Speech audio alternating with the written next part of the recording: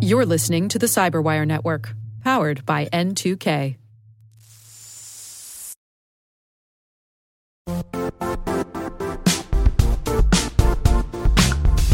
The IT world used to be simpler. You only had to secure and manage environments that you controlled. Then came new technologies and new ways to work. Now, employees, apps, and networks are everywhere. This means poor visibility, security gaps, and added risk. That's why Cloudflare created the first-ever connectivity cloud. Visit cloudflare.com to protect your business everywhere you do business.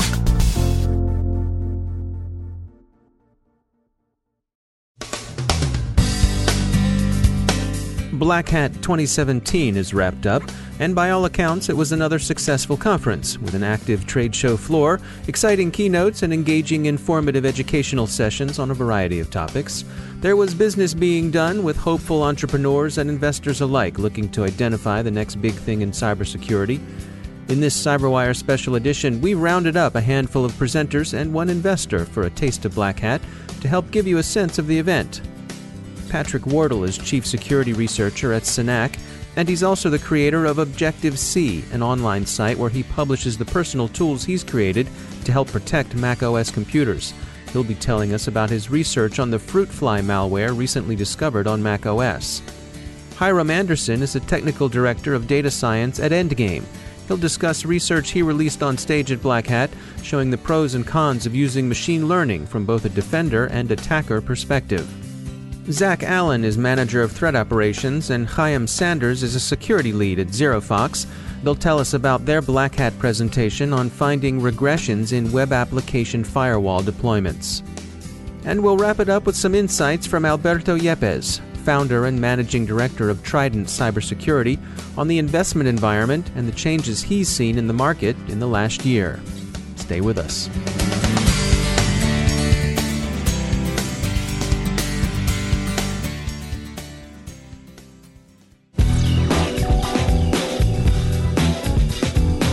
So Fruitfly was discovered originally in February of this year, actually the first Mac malware of 2017. That's Patrick Wardle.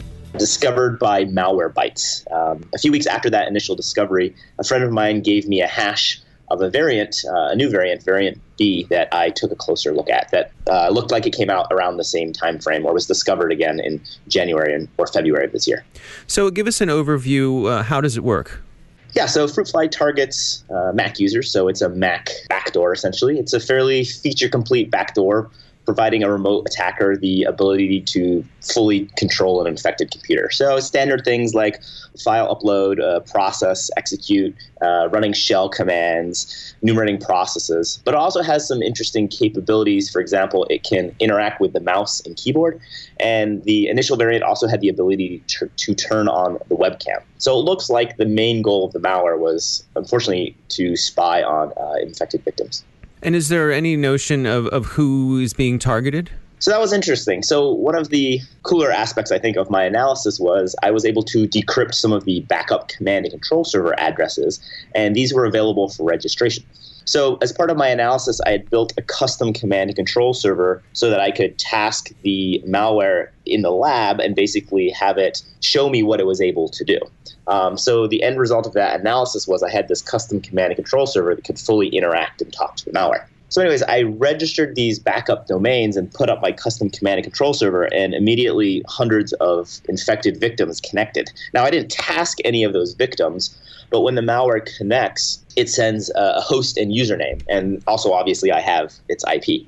So with those three pieces of information, you can readily identify victims' full names and where they're roughly geographically located. And then you can hop on LinkedIn or Google and get a pretty good sense of who these people are. So in this piece of malware, this scenario, we actually were able to pretty readily identify the victims. And unfortunately, it looks like it's just everyday kind of people, families, individuals, most in the U.S., and with certain interesting geographic clustering. Looked like, for example, Ohio had about 20% of the victims. So that's kind of interesting in a way. Any idea what the infection vector is?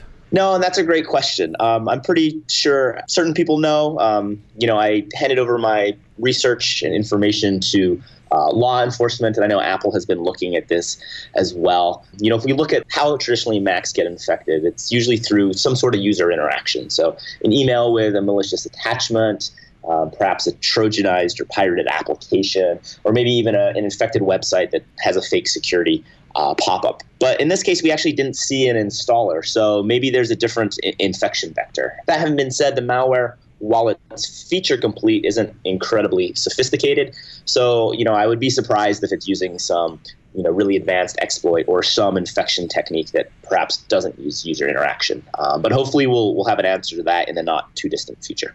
So would a standard antivirus detect it? So this is one of the issues. So looking at this malware, there's some forensic clues and also some other interesting information, which unfortunately isn't public at this time, that seems to indicate that this malware has been around perhaps 5 or even longer years, which is a rather long time. So it's possible that this malware, hasn't been detected for almost half a decade or more. And when it was originally discovered by Malwarebytes, and when I started looking at the variant B, neither of those samples were detected by any of the antivirus engines on VirusTotal. So my guess was this piece of malware kind of flew under the radar, and it being a custom code, a custom piece of malware, it didn't have any detections for perhaps an incredibly long time. So that's a little worrisome, and I think kind of illustrates the fact that perhaps, let's say, antivirus on Mac has a rather long way still to go.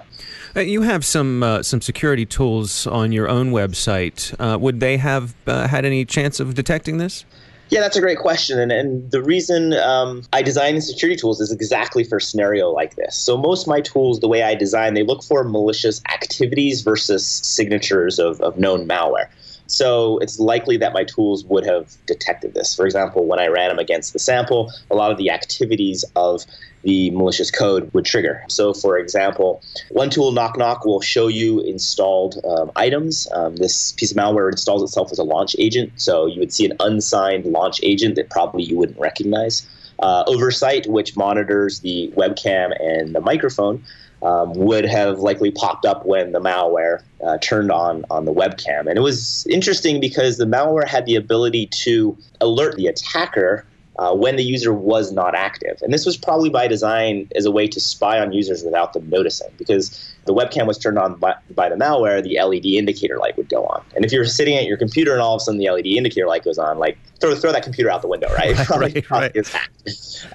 So the attacker probably realized this and therefore, built some capabilities into his malware so he could perhaps only turn on the webcam when the user was not there, with the hope from the attacker's point of view that maybe he would capture the victim, walking around their bedroom in their underwear or, worse, less. So, a tool like Oversight, which can alert you of this webcam activity, I think is incredibly powerful. So, I think it's wise for users to look perhaps into third-party security tools, especially free ones, that are able to detect malicious activities versus, looking for just static signatures, because I'm sure there's other similar threats out there and traditional antivirus products may not be detecting them.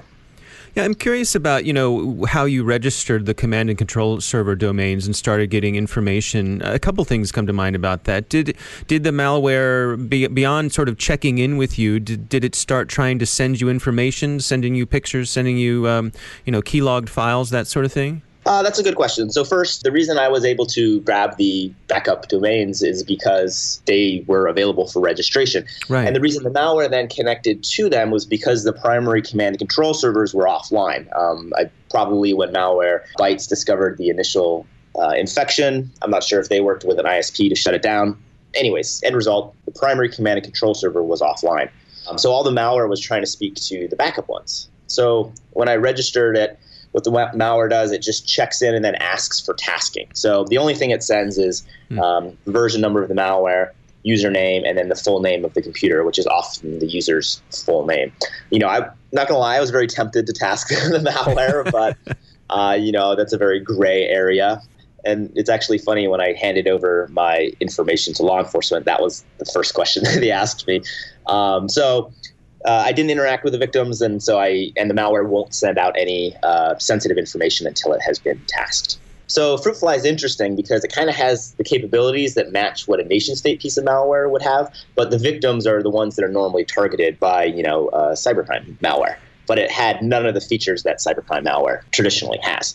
So that's why I'm fairly confident that, its goal was just to spy on kind of everyday users. And there's probably just maybe an individual behind this insidious malware who, seems to be rather perverse. But we are also starting to see Mac ransomware. We've had a few samples this year, and that's something that unfortunately is probably going to continue a trend because it's such a financially incredible opportunity essentially for hackers. And if Mac users are falling prey to these kind of social engineering attacks to install malware, hackers are going to continue to target them.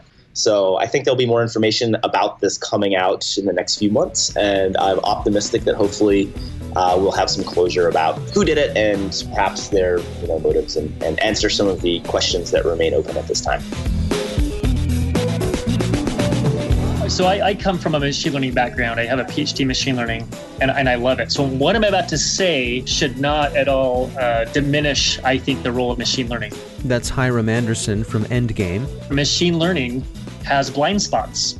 It has weaknesses. If an adversary has access to your machine learning model, in some cases, those weaknesses can be very convenient to exploit.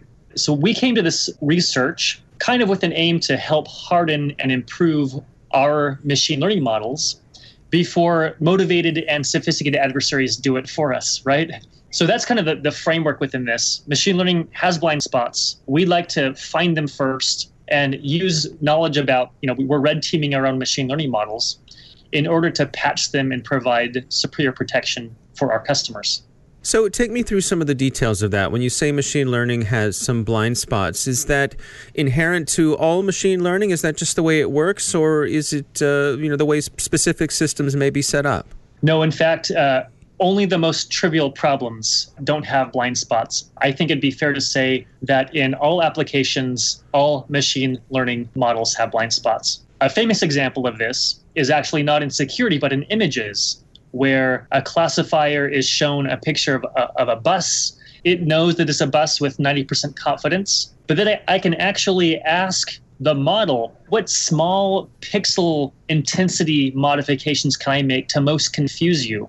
I can ask directly the model that question, and it will respond and tell me what pixels to change. This new image that looks to your eye exactly like the previous image, now the machine learning model thinks it's an ostrich with 90% confidence. And that is just something that machine learning models have in common. They are imperfect representations of the world, but they're useful for things like detecting images and also detecting malware. And so to sort of extend what you were talking about there with the imaging, can you ask the systems that are being used for malware, where are your blind spots? Indirectly. The research that I'm presenting at Black Hat is tackling a very ambitious problem, and frankly is not nearly as successful in finding the blind spots as, if I have sort of a source code to your machine learning model. The framework for information security is hard for a number of reasons. Number one is that if I change a pixel in an image, that image is still an image. But if I change a byte in a Windows executable file, there's a chance that breaks both the format of the file or it breaks the functionality of the malware. So those modifications are not so simply done in, especially machine learning for malware detection. The second point is that often an adversary doesn't have the source code. It doesn't know specifically your model, or it might not be one of those models you can ask directly. So in our setup, we are taking the most general approach. There's a black box. You can throw arbitrarily a sample at it and get an answer, malicious or benign. That's it. Then we pit an artificial intelligent agent, reinforcement learning agent, against that black box to play a competitive game where the agent tries to learn to discover what small modifications it can make that preserve the PE file format and preserve the malware's functionality, but still bypass the machine learning model. And so which of those two AIs has the harder job? Oh, by far, in our setup, it is the job of the attacker that's hard. the attacker has almost no knowledge about what it's attacking, and its success rates are very, very slim. So in the image case, those kind of attacks where the attacker knows everything and it's images, it's sort of easy manipulations, I can bypass those models 95% of the time or more. In information security, in this most general setting for malware, where I know nothing about the model, the bypass rate is more like 5 to 10%. And it's a very hard problem for the agent to learn. But in security, 5% is kind of a big deal. Yeah, it absolutely is. And so, as the defensive AI is sort of being hammered, being pounded against by the attacking AI, how is the defensive AI doing? Is it adapting as well? So during the attack, that AI is not adapting. But what we do to harden our models is that we play out this series of games where the attacker becomes, relatively good at its job, where relatively is, trying to get 5-10%. When the game has played out, this artificially intelligent agent, this reinforcement learning agent, can actually take a malware sample and know what modifications to make to it to bypass the defense, right? Let's freeze now. The game's over. I'm going to use this agent to generate a bunch of malware samples that are going to bypass it. And then I'm going to fold that experience, those new malware samples, back into the defense. And he's going to learn how to patch his own holes. And then when you play the game again, the defense becomes much stronger. And so then at that point, is it just sort of an iterative process where you just go round and round and round until you've got a really strong defensive system there? That is the hope, and that's the approach. From a practical point of view, are you seeing many attackers actually using artificial intelligence and machine learning? I'm not a threat intel guy. I don't think that, from what I have seen, that attackers are using this sophistication level, but certainly they are going to know about it. Those that are especially sophisticated and motivated are going to know that this is possible. And part of the point of our research is to get ahead of the game. We're going to be releasing code that will allow friends and competitors alike to leverage this game play to strengthen and harden their own machine learning models based on these attacks. So take me through what are some of the key takeaways from this research?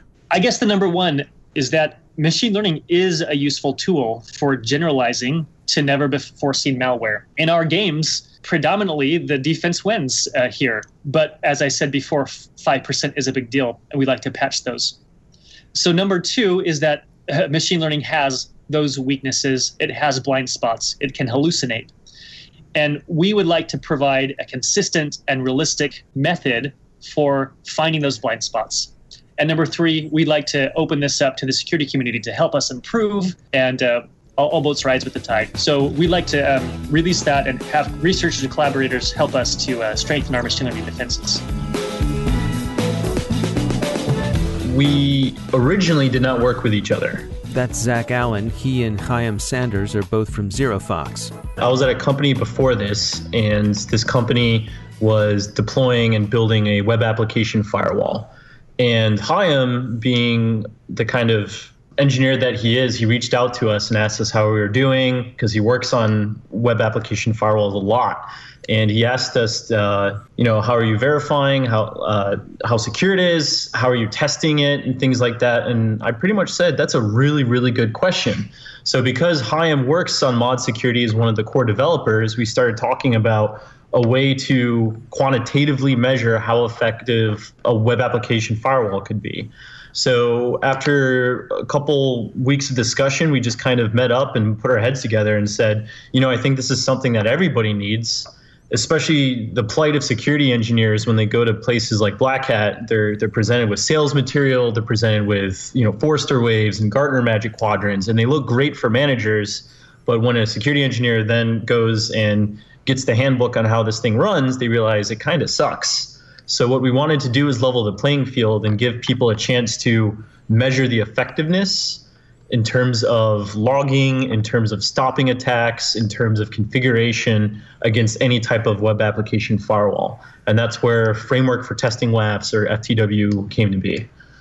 And so, Chaim, what's your side of this story? How did this collaboration come to be from your point of view? Yeah, it was pretty interesting. I was toying around with this idea of how I can effectively test mod security in conjunction with the core rule set, which are both two open source projects. And I was talking with Zach, and he essentially said, oh, well, we have the same problem, but maybe we can do it in such a way that it can scale more effectively. It can be more helpful for everyone involved. And I said, well, golly, Zach, that would be swell. And from there, we kind of just ran with it. We talked about design and architecture, how we would need to make it in order to scale up from just a single test platform to one that can test many different platforms effectively. Now, at the time, you all were working for separate companies. Was there any pushback from the higher-ups on this sort of collaboration? Surprisingly, there was very limited pushback on my side. I was working primarily on open source projects at the time. And I think, Zach, you had an environment where they kind of fostered open source a little bit at the time. Fastly was really good when it came to open source work, and they still are. And when you have a chance to contribute to like the greater security community, they also fostered that. So it was a win for Fastly because we got to get regression testing from a security standpoint on our WAF, but it was also good for the community. And it's just one of those weird timing and luck things where everyone benefited and no one really got upset, which is kind of weird in this day and age. So help us understand here. What are we talking about when we're talking about regression testing? Yeah, that's a great question. Essentially, the idea is that we need to take some sort of baseline at minimum of attacks that are well known and well understood and determine whether or not an application or a web application firewall will ever be subject to allowing one of those attacks to bypass its protections that it offers. So to put this another way, we want to make sure that once we install a protection in a web application firewall, that it's always working. Now, when you deploy this in an environment, that's really helpful, but it's also really helpful when you're the developer of the web application firewall. So it kind of has a two-pronged benefit. One way you can make sure that new rules and new additions to your firewall don't break things, and one way you can make sure that it's actually working exactly how you expected it to. Yeah, a good analogy for this is, let's just say you're adding something new to your car. You want to make sure it still drives after you put on new tires or you replace a spark plug after that. And especially when it comes to software, which is definitely more complicated than most cars. Even bolting on something as small as a new spark plug can just make this piece of software fall apart, so to speak. So regression testing just make sure that anything when it comes to a feature or a new attack or a new rule is added, that the car is still moving forward. It turns left when I turn the steering wheel left or anything along those lines. I see. So it's sort of like doctors say, first do no harm. It gives you a way to make sure that you haven't inadvertently messed up the firewall's baseline functionality. Exactly. And one of the benefits of doing that is once you've established that there's some baseline functionality present, you can then start comparing that to other web application firewalls and determining whether or not that baseline exists still. So it may not be able to test every single feature, or it may not cover that currently, but it covers the core base web application attacks that we see day in and day out. Attacks on HTTP, SQL injection, cross-site scripting. And we're always adding new tests to kind of make sure that these are up to date and thorough. So currently we have thousands of tests that we run. And so, we're in a constant arms race with the bad guys. Can they get a hold of this test and then, just figure out ways to get around it? Absolutely. In fact, that's encouraged because in our industry, there's kind of this notion that that unless this is publicly disclosed and people are publicly kind of brought to the stake about a situation, that they're not going to fix it. And one of the main goals here is to make sure that everyone at minimum has this baseline for web application firewalls. You can sure add to it. In fact, we encourage you to. But we assume that developers of web application firewalls will want to know when there's a bypass. They won't want to hide that. They'll want to fix it as quickly as possible. Raising the cost of the bottom line does surprisingly well when it comes to cyber defense. So if we can raise that cost and get any web application firewall to at least adhere to this baseline, then I think everyone benefits. It's surprising to me that no one has done this before. Was this a novel effort, or had there been other attempts at this that maybe hadn't gained traction? So we don't necessarily know of attempts that are generalized. There are certainly attempts from each individual producer, and most of them are behind the scenes, I would assume, to test and provide some sort of functionality, regression capability on a given web application firewall. But as far as a large-scale effort that can compare multiple different vendors, this is pretty difficult to do, and we were actually in an interesting spot to do it. Vendors inherently have some sort of bias towards themselves, and kind of as an open source project, we don't necessarily have that initial bias that might exist in that respect. And what's the feedback been from the web application firewall vendors? So at least from Fastly's sake, it's used within their pipeline every day to test for regressions. The tool's actually being presented at OWASP AppSec US this year, and one portion of the talk is someone from Fastly who's still there talking about how it's in use. So that's been a pretty positive experience on their part. And I know we're working on this last night. Part of our presentation for Black Hat Arsenal is how this is now being integrated fully into the mod security development pipeline, and how we can strategize about ways people can make a change to mod security or the core rule set, but they would also have to submit a corresponding FTW test before the merge button is pressed. In terms of other vendors, we're still working to get some traction. There are some OWASP type groups that have been kind of key in doing qualitative assessments in the past, and they're still working on kind of pushing quantitative aspects of their evaluation methodologies. And as a result, we're going to try and piggyback on their work as they have close ties with many more vendors than we do. But in our initial tests, it's looking pretty good. So if someone wants to find out more, if they want to perhaps contribute, what's the best way for them to find out more about the project? Sure. So if you just go on GitHub and type in framework for testing WAFs, the repo should be up there. The organization is CRS-support. So github.com/CRS-support/FTW. They can also find it through Python's PyPy repository, pip install FTW, and they can go and get documentation on that. In addition to that, we'll be having a couple blog posts come out on the Core Rule Set blog discussing how to write tests and how to implement them within the OWASP Core Rule Set project. And I think that should kind of lead to a little bit more understanding and traction beyond just the docs.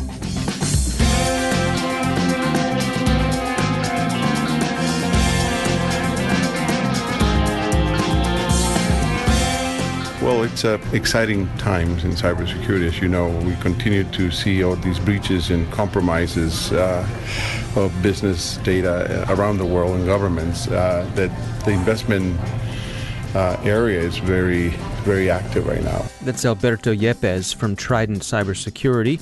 Our executive editor, Peter Kilpie, caught up with him right off the show floor. We are tracking about 2,500 companies of all sorts of stages. About 450 from Israel alone.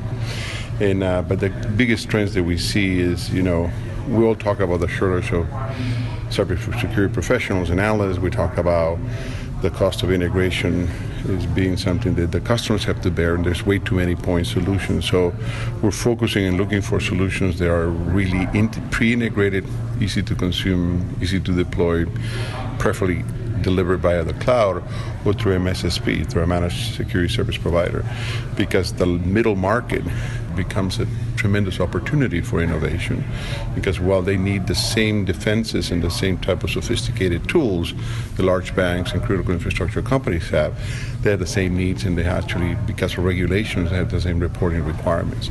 So in the trends, we see a move to cloud-based, native-based security companies and entrepreneurs, but also thinking more of not just the tip of the iceberg of the large customer with thousands of cybersecurity professionals, but I'm a retail customer with maybe 10, 15 people in IT, and one of them has a part-time responsibility for security. So I think that's, so how do we automate? We bring automation and simplification so that the shortage of professionals can be not only achieved by training, but more importantly by bringing automated tools and tools that can help corporations understand the threat and eventually the defense.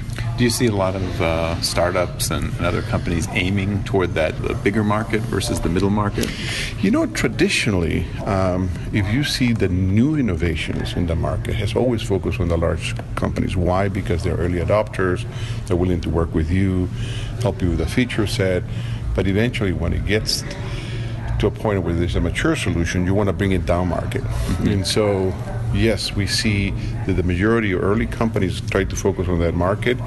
And as you bring maturity, talk about SIM, bring analytics and all that, I think some of the maturity goes to address middle market solutions. A good example is AlienVault, we were just talking a little while ago, where it's a company that is really seeking to provide visibility for the average person that is probably the only person responsible for security in the small, medium business, but it gives them all the tools that once they identify something, what do I do? There's a prescription, there's a way to share intelligence threat through the open threat exchange and things like that. So I think those type of companies are beginning to innovate more on how do I bring in automation for the middle market, the small, medium business. But most companies, like in deception, in IoT security, really began addressing the large companies, GE, all the large banks first, and then eventually bringing that market. We hear a lot about artificial intelligence and machine learning in various contexts. How do you see that playing into your investment strategies or the kinds of trends that you're seeing? I would say all our companies have a component of machine learning and AI. This is something that's been around for 20, 30 years, right? Now I guess it's more possible because compute power, storage, cloud, network speed. You're able to aggregate and really process a lot of data and try to bring algorithms that are either learned by a machine or really using some predefined, predetermined mutations or viruses that you could actually predict. So I would say without exception, every single one of our portfolio companies are using a component of big data analysis and fusion and applying different degrees of automation with the help of machine learning or artificial intelligence. Last time we spoke, it was this time last year, really. Yeah. You talked about the investors becoming a little bit more finicky in terms of the companies that they go after, the opportunities that they want to fund. Is that still the case? How's investing changing? It's become harder because, maybe last year we're probably maybe 1,500 companies we're tracking. Now they're 2,500. So every company sounds the same, and so it's trying to tease the signal from the noise, trying to understand who has the core IP, intellectual property that could actually be differentiated becomes harder and harder. So I would say that venture investment has become a specialized sport. What do I mean by that? In the past, you have very large funds that were generalist funds that would invest in ad tech, clean tech, cybersecurity, enterprise technology. So we are probably one of the first funds that has become an exclusively investors in cybersecurity. In January, we closed a $300 million fund, one of the largest funds in the industry, that exclusively invests in cybersecurity companies. By that, so now we continue to be looking for a high barrier of entry where whatever problem is being solved is something that is grounded by key requirements. Innovation in cybersecurity comes primarily by trying to solve people's problems. It has to be grounded. So very little innovation has happened in the lab in cybersecurity, arguably PKI or some things that happened in the early days. But having grounded requirements, working with the chief information security officers that can tell you what problems they're trying to solve, and there's no commercial solution. So when we become investors, we try to get very keenly acute of the problems that companies are trying to resolve. We have a large group of advisors, and many of them chief information security officers and serial entrepreneurs. They help us through defining whether this company has the right intellectual property in addressing a real problem. And the next issue, if you have the large market opportunity, the intellectual property, the thing is how do you scale? How to bring the growth to market? That's when we come in. Mm-hmm. So once we see the large market opportunity in the high IP, we invest, hopefully we reference customers, bring you partners, bring you executives, bring you board members, channel partners, and eventually help you scale to address the problems of many. And so yes, I think the problem has become more acute because the noise is higher, there's more companies, but the fundamentals haven't changed. By and large, what we're seeing is an industry that is maturing in certain aspects and bringing automation, but all the new innovation is coming about the threat vector.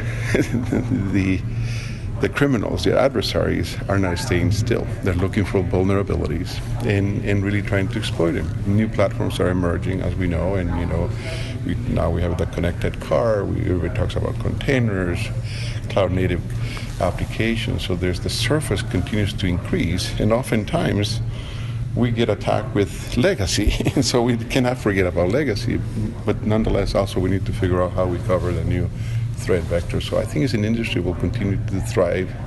I don't think we will see a solution in our lifetimes. It's something that will continue to evolve, but it's very exciting, thriving. You look at Black Hat this week, I think it's one of the largest crowds that we've seen, and continues to amaze me the level of international participation in corporations as well as very capable individuals that can show you how the threat is actually real, and the companies need to pay attention to.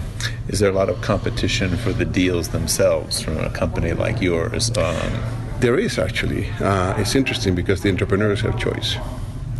So I've been a serial entrepreneur. I don't know when last time we talked, I ran 3 different cyber companies, and so money's equal. When you go look at an investor, is what value are they going to bring in addition to a fair offer to fund your company. I think what most entrepreneurs look for and what they're telling us is, I want somebody that can partner in the long term. The real investors and real partners show their true colors when the going goes tough, because nothing goes on a straight line. And if you're an adapt and entrepreneur, you move with the market, and you need to move fast. That's why you're a private company. And so the competition is pretty fierce. Most of the new funds come in and compete in price, but the serial entrepreneurs understand the value that is brought in by the different groups that are, I would say, the leading investors in cybersecurity. There's a lot of competition, but I think you will stand out by just seeing how you can shorten time to value and de-risk the execution. Do you have any advice for those companies that are seeking investment? Obviously, you just gave a big piece of advice, right there. Look for somebody who can bring value. But what do they need to do to stand out to an investment company? How do they know they're ready for investment like yours? We can, imagine you're pitching me a deal. We can get really excited, but if there's not a customer out there that tells you, that validates whatever we think it is don't even come to talk to any investor. It has to be grounded on requirements, and you have to have at least a reference or a couple of reference customers that really have spent the time and help you refine the problem you're trying to solve, define the features you need to have, and hopefully test at least the prototype or the initial version that eventually, when and if you have a generally available product, they can become your biggest champion, your biggest reference account. So when somebody else calls and say, this company do what they say to do, is absolutely. So the best time to come in looking for man is when you have external validation, other than the entrepreneur team and people that can help you refine and define what segment of the market you're going to play and why are you different than many of the others. I think that's what we really focus on, is differentiation, but validation. Is there anything I haven't asked you that you'd like to share with our audience? Well, I'm really happy with the success of CyberWire, and I would like to encourage all my portfolio companies to continue to working with you, because you do a great service to the community by keeping people informed in very short snippets of time, where I pick up CyberWire every morning and find out what's going on in the industry. So encourage people to use it. That's great. Well, thank you very much. We appreciate you listening in and reading us every day. Thank you. Thanks for talking to us. Yeah. Okay, so that last bit may have been a bit self-serving, but who are we to disagree? Our thanks to Patrick Wardle, Hiram Anderson, Zach Allen, Chaim Sanders, and Alberto Yepes for taking the time to speak with us.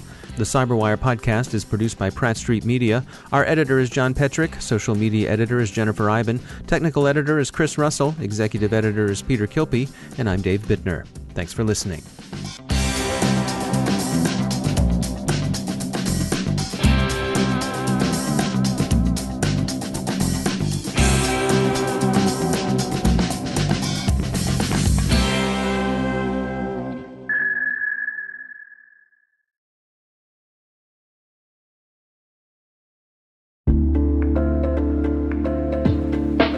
Hi, everybody. It's Maria Varmazes here, your host over at T-Minus Space Daily, and sometimes a guest on Hacking Humans, too.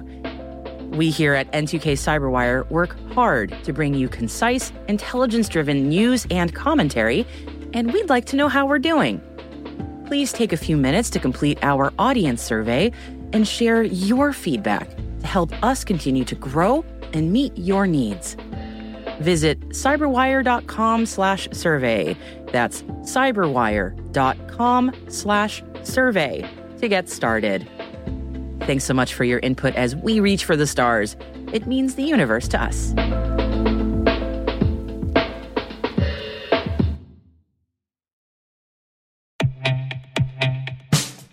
And now, a message from Cyberbit. Mastering cybersecurity is like mastering a sport. You build muscle memory through rigorous practice, then you train as a team to foster cohesion while operating under pressure. Like athletes, cybersecurity professionals thrive on hands-on simulation. But traditional courses, certifications, and open-source labs won't build you a winning team. You need Cyberbit. Cyberbit offers a hyper-realistic simulation environment for your SOC, IR, and C-suite to refine your skills, all using the market-leading SIMs, EDRs, firewalls, and WAFs they use every day.